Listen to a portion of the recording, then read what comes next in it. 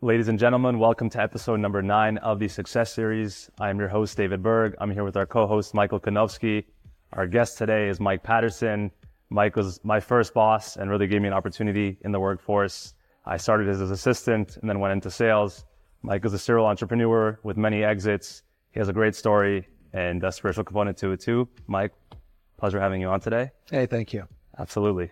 We'd love if you could just guide us through your journey to where you are today professionally and how that started. Yeah.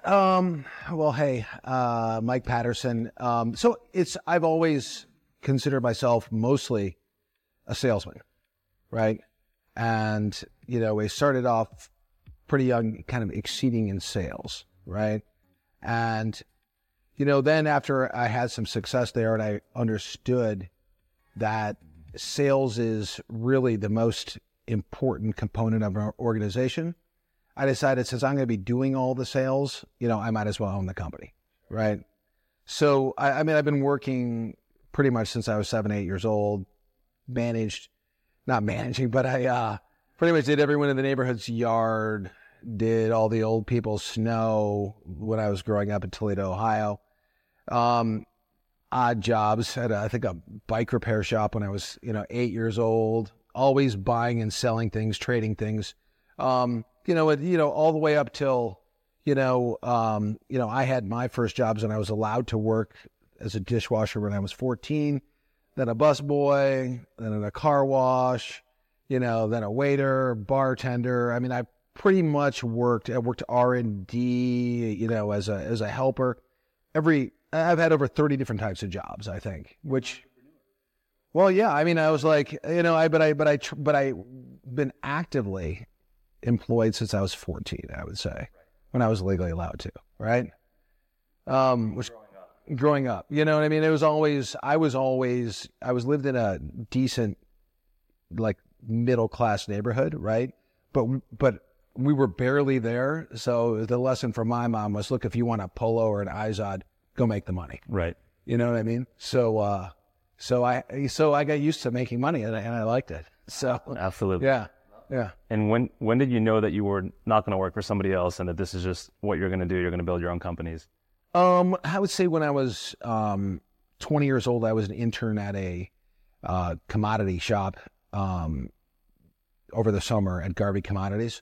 And at Garvey Commodities, we worked at the Chicago Board of Trade, and we were allowed to trade our own accounts. I think I was styling with about $10,000 in savings then. And I was trading for myself, also because we were allowed to. And I started making money, and I started making, decent money. I was bar backing still at night, you know what I mean? So I think I was getting paid $3.35 an hour, but running my own account, I was making, close to $500, $600 a day. So that was kind of good. So I got a taste for that. Got a job at a brokerage firm. And because I had been selling so much, I eventually bought that brokerage firm, in cash and, and grew it. So I grew it from, there was just 7 people there. I grew it to about 35 people. Wow. Yeah, it was big, but it was, I had little to no consciousness back then. Sure. You know what I mean? it was all about cash. I was like, 24, 25, had the Mercedes and the Lexus, you know what I mean? Wearing the suspenders, just not a good person. And then of course, because I think a part of it was the consciousness, that all went bad, right? Ended up losing that, getting, like when I was 27, stocks took a hit. I made some bad buy decisions on the bonds, and I ended up being, when I was 27, about negative $5 million in the hole. The stocks? Yeah. And so, I remember, and of course I had, all kinds of issues then, and of course my wife was pregnant, and at the time, and so I decided, I was going to just start another business, right? And cell phones were getting hot. So I found this FedCell, which was the first kind of, time I got into software. And, ended up going a completely different route than I had expected. Instead of selling cell phones, okay, I was listening to the customer, which is important. So in Columbus, Ohio, where I was, because I went to Ohio State University, there was a lot of big companies, Cardinal Health, okay, The Limited, Abercrombie and Fitch, right? Then up north, Ford, GM, Chrysler, right? I think it was Daimler Chrysler at the time. So I went and I sold, I would try to sell them cell phones, and they say, well, look, we got such a mess with our cell phones, Sure. right? We can't keep track of them. I go, well, we could write some software that would keep track of your spend, try to reduce that spend, and everyone went for that. And so I ended up, eventually getting every one of those companies I mentioned, plus a good part of the government, and turned around and sold that company for $16 million. So that was paid off the debt, one problem. Paid off the debt and everything else, right? Started another company, also in software with cell phones, called S Mobile. Still no consciousness. I'm out for myself. Oh, no consciousness at all. It was all about me personally winning. I wasn't looking for everyone to win. I wasn't looking for success, right? I was trying to make the money to feed something more animal, I had no intentions of what I was going to do. I wasn't doing it to do good, even to make my partners or shareholders money. It was all about me, right? Did another company. It was fantastic. Right after that, still no consciousness, called S Mobile, right? Software for mobile phones, antivirus software before there was even viruses, but we wrote up a lot of patents. That company sold to Juniper for in the 70-something million. Now, of course, this is only 3 years later, you know what I mean? But because, once again, my payoff was very, very little, okay? And I made bad decisions, and I'm still thinking, okay, what am I doing wrong here? Because I'm obviously finding these concepts, right? Then one of my buddies introduced me to a guy in New York City who is like a Goldman Sachs guy, and this guy, I met him again. 6 months later, he went from being one of the biggest assholes you could possibly imagine to being a sweet guy, smiling all the time. And I asked what he had done, and he had said, "Look, I've been going to this Kabbalah meetings." We met for a drink, and then I went to Lexington and 48th. I went to the center for a night session, and I was immediately hooked. And it was David Guillaume was speaking. Mary Ruth was my mentor at the table at the time, which was pretty cool. And I just jumped into it, and then I went to a 3-day Soho House kind of session. And of course, I had another company going, this time though, it was called Inauth, and we were running software and selling it to banks and credit card companies. And that one we sold for much more than all the other companies combined. But I did have the consciousness to make the right decisions, right? I was thinking really about what I wanted to do and powerful things I could do for the world, and for the community, for my family, and making sure that every shareholder made money. When you say you were hooked right away to Kabbalah, what hooked you? What was the initial thought of it? It's kind of like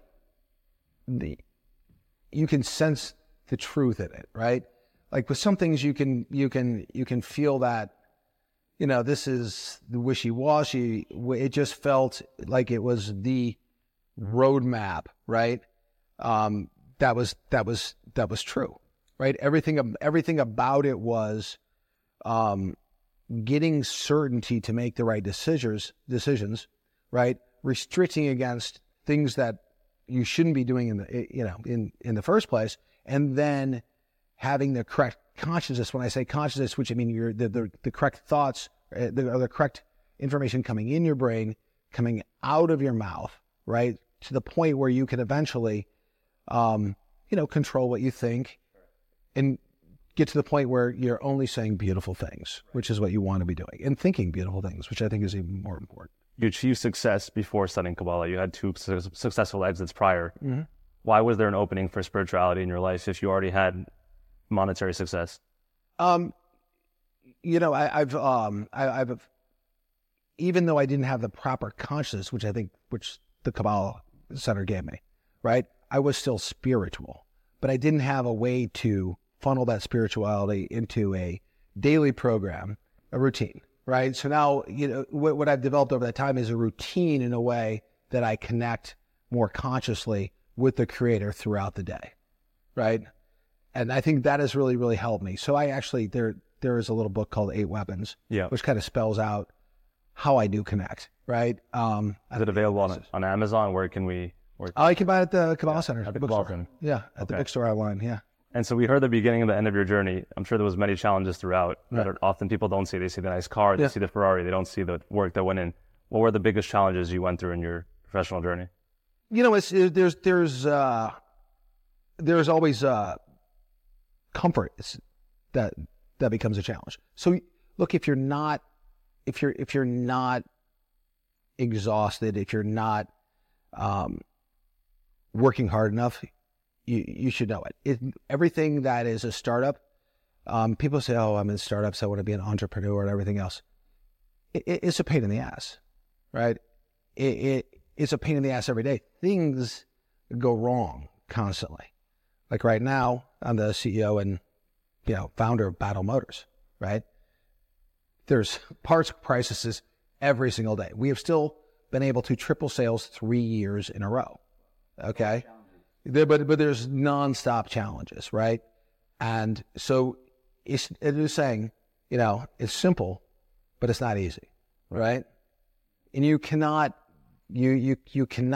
get comfortable.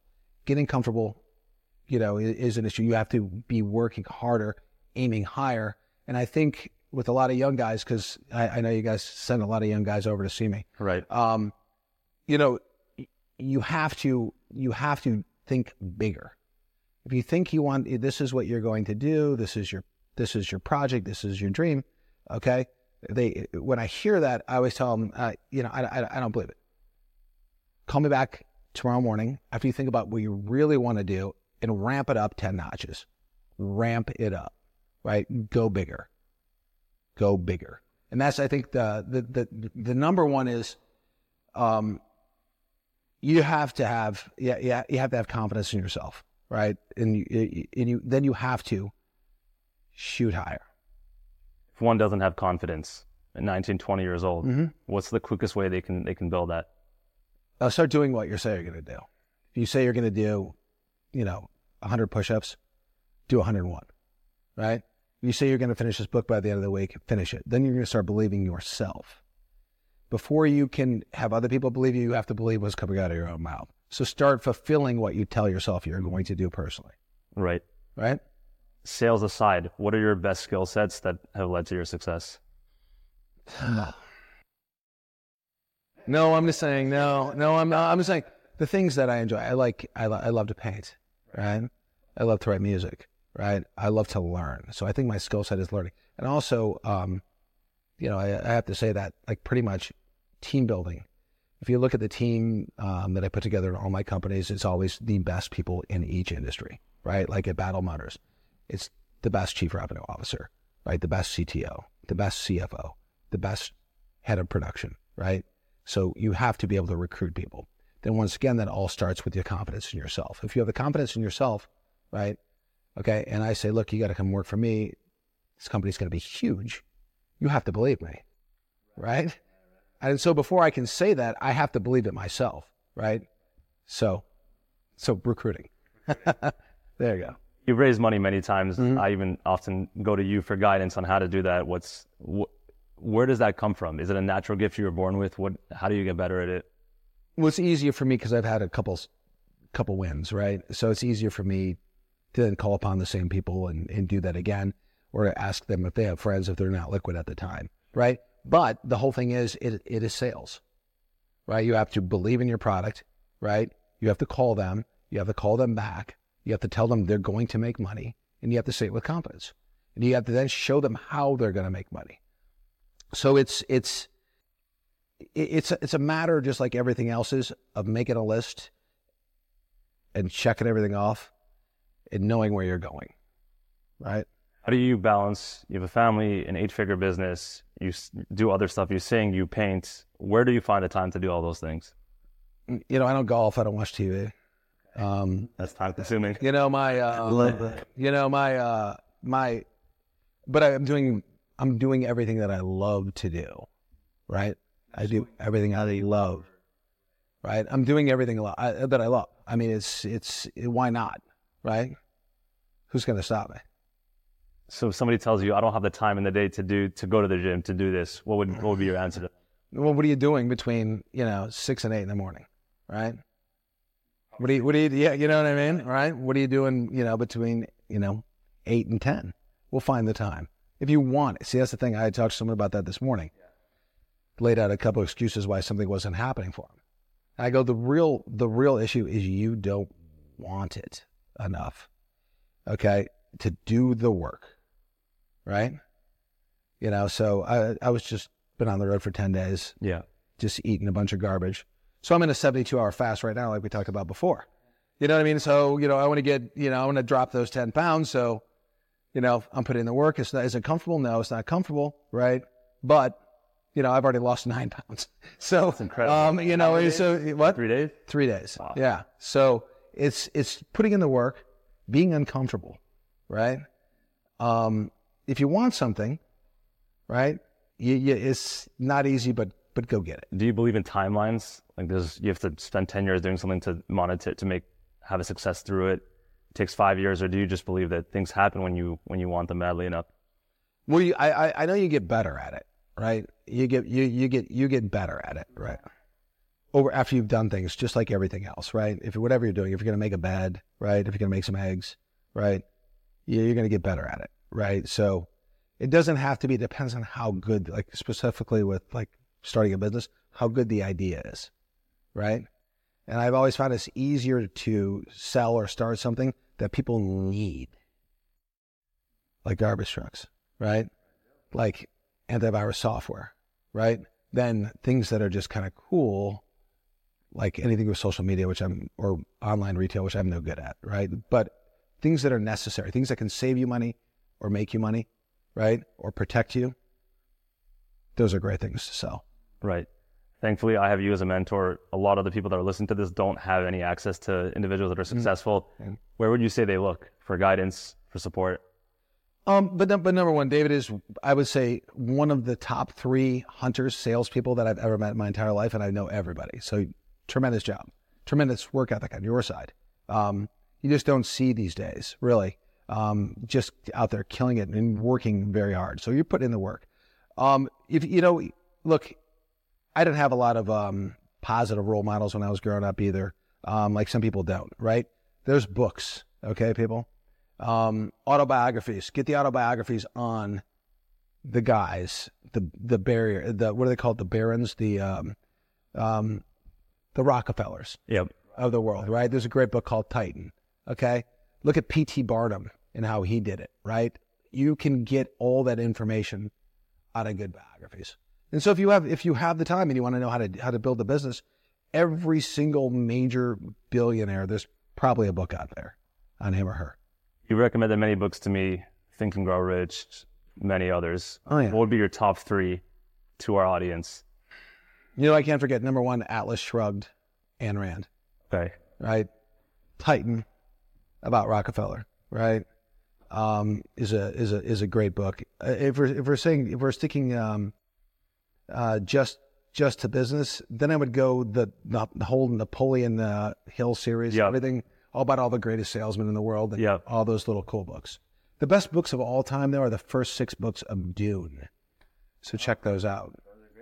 All the ones written by Frank Herbert. Right. Very good mix of powerful spirituality in there and a great story, and a lot of just life lessons, business lessons. On that note, do you think one can be happy without spirituality? Yeah, I think they absolutely can be, but I don't think that they can be happy, okay, but they're not living up to their potential, and they're not necessarily fulfilled, right? They can be happy, but this level of happiness versus this level of happiness, right? So, it's like this, like I think your dad has said, like if you don't go find the creator will find you. Or as the Muslims say, if you take 1 step towards the creator will take 2 towards you. So you might as well take a step and see what happens. Absolutely. And so on that, we won't get too much into that front of it, but you've explored many different forms of spirituality, Kabbalah being the latest. Where did that desire come from at a younger age? I was an altar boy starting when I was like 7 years old, right? Catholic. And, I think I was going to church at one point 5 days a week. 5 days a week. 5 days a week. With my class? No, with my class, number one. Then as an altar boy, 4 out of 5 of the days. And then on Sunday with my family. So I think that was like good. I think that was like good, but I just felt, I felt a good connection. And so I was like, maybe an unusual kid, but I was reading, I read everything. I even read Dianetics. I mean,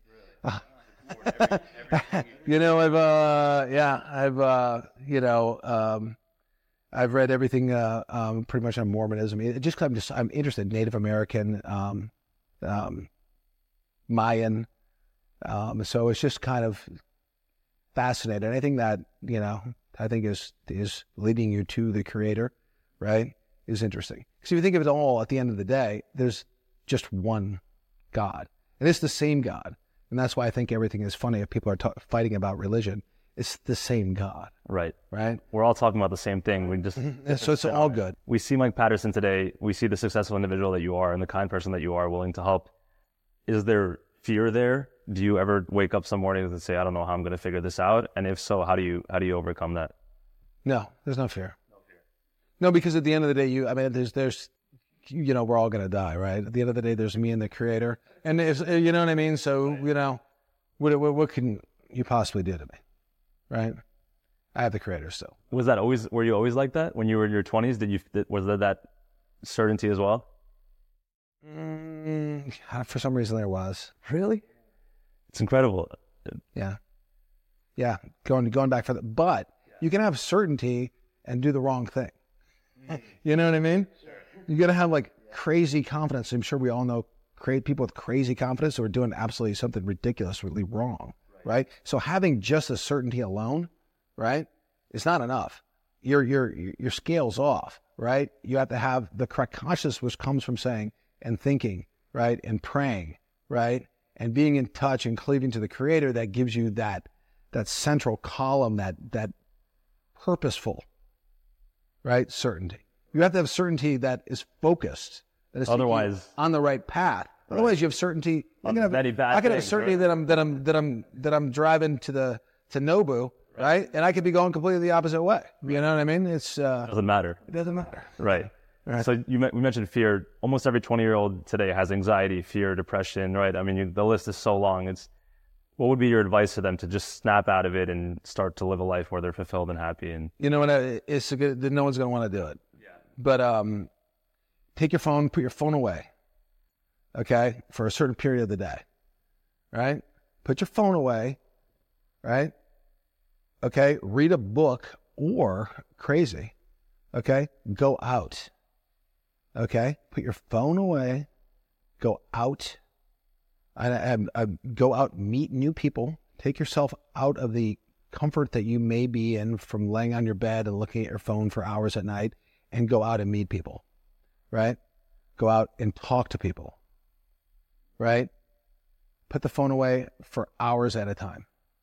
And here's a cool thing.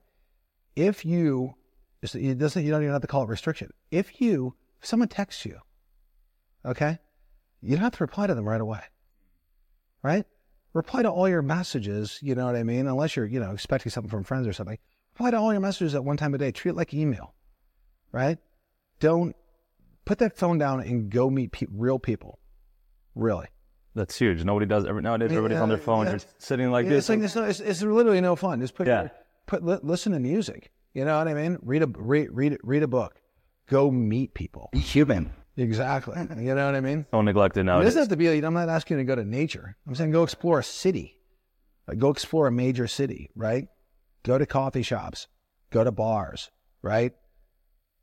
Whatever, but get out, right? You don't need the phone. The phone's going to give you a headache, and it's probably causing a lot of your anxiety.